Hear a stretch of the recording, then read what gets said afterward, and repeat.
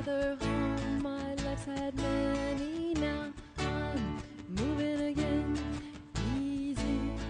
I am your host, Hengame Abassi, and my guest is Nico Grierson, 46, music education major.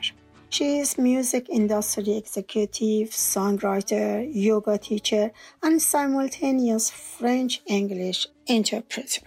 Hi, Nico. I know how busy you are. Final exam, project, everything, but you are here. Thank you so much. It's a real pleasure. I'm recording some music, so I put a little bit on. I don't know if you can hear it.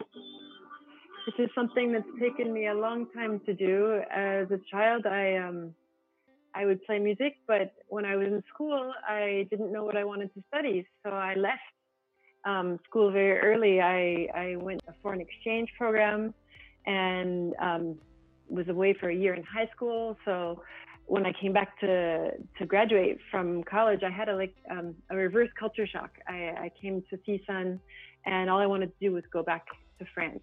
So I signed up for a second year in college and dropped out from CSUN, and I never looked back. If I'm not mistaken, you said that your parents are immigrants from Canada, right? Yes, they are Canadian immigrants and naturalized Americans. And I was therefore with my sister, a first-generation American. And I think she was more American. She stood out with a lot of American friends, but I would always hang out with the other foreign students in school too. So I think I identified more with my Canadian side. Yeah, I dropped out in '93. I was overseas and I didn't want to come back. I had such a hard time the first time with the reverse culture shock. Really was very critical of my country, America. I was maybe a bit entitled, and I wanted to see, how the rest of the world works. And I was very lucky to work with musicians in a small music published company. I'd come back from the holidays to see my family, but I wasn't getting along here and was very critical of a host family. I had wonderful families in France where I learned to speak French and became bilingual. So I was very lucky to have that experience. Do you speak German as well? I studied a little bit of German. When I came back, it was funny because people were like, "You're Californian, why don't you speak Spanish?" I'm like, I dropped out of school, so I didn't learn to speak Spanish, but I do speak a little bit of German, yes. Can you explain what was so difficult for you, so difficult that you left the school? In high school, I didn't have a lot of expression.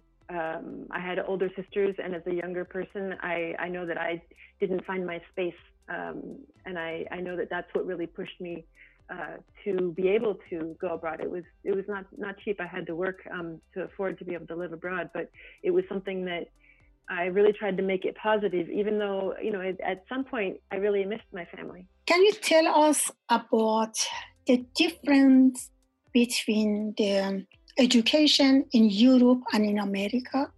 It's interesting in the high school level because what we call our bachelor's degree in four-year colleges is what they actually call their high school diploma. So in international equivalencies, they think like our basically our 2 years of general education that we get in college level is about the equivalent of their high school diploma. It's like a general bachelor's degree, and that's what they call it. What is the impact of education on your life process? It was hard coming back to school. I really loved school so much, but I was very undecided. I didn't see my studies as a means to an end until I wanted to come back to live with my family. And then it was almost like I dropped out.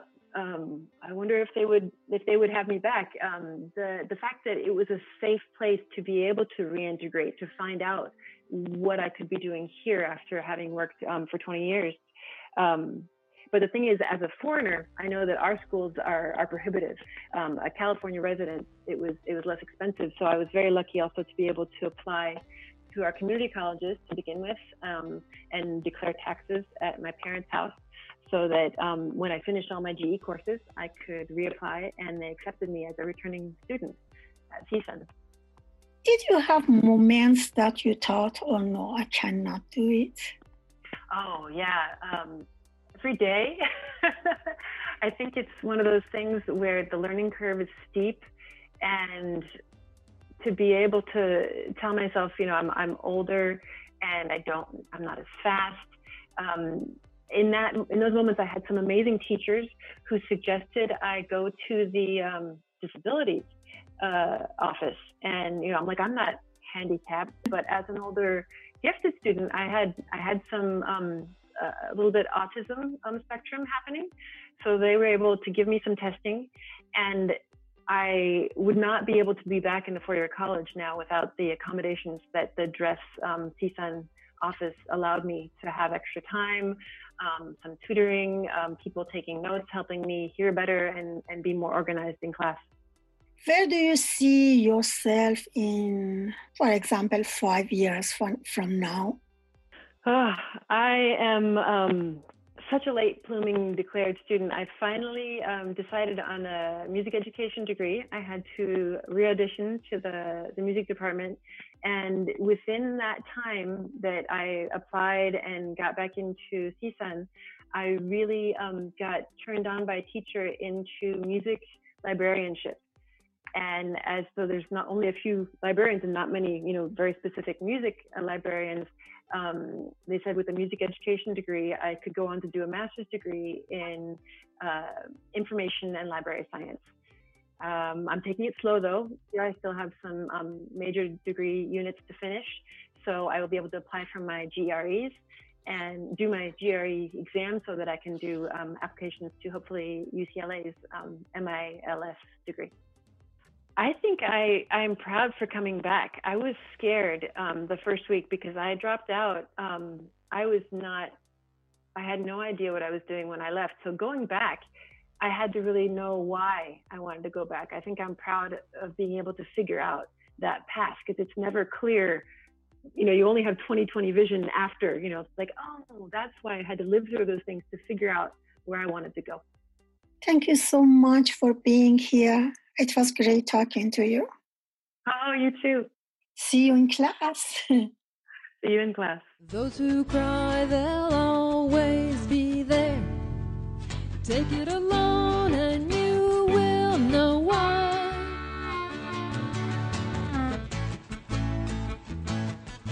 A new home for just one penny, not far, floating again. Beyond each bend, I am searching for a familiar stone.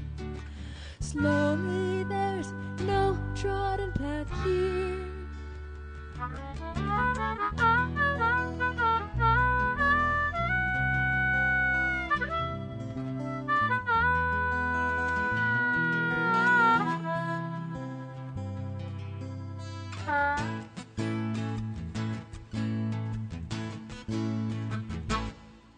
A good home, I'm settling in where seeds will grow, and those autumn leaves finally fall into a pool of sadness. Just one more tear and it overflows. I'm on a different road, down a winding stream bed, one that hides no coward and shame.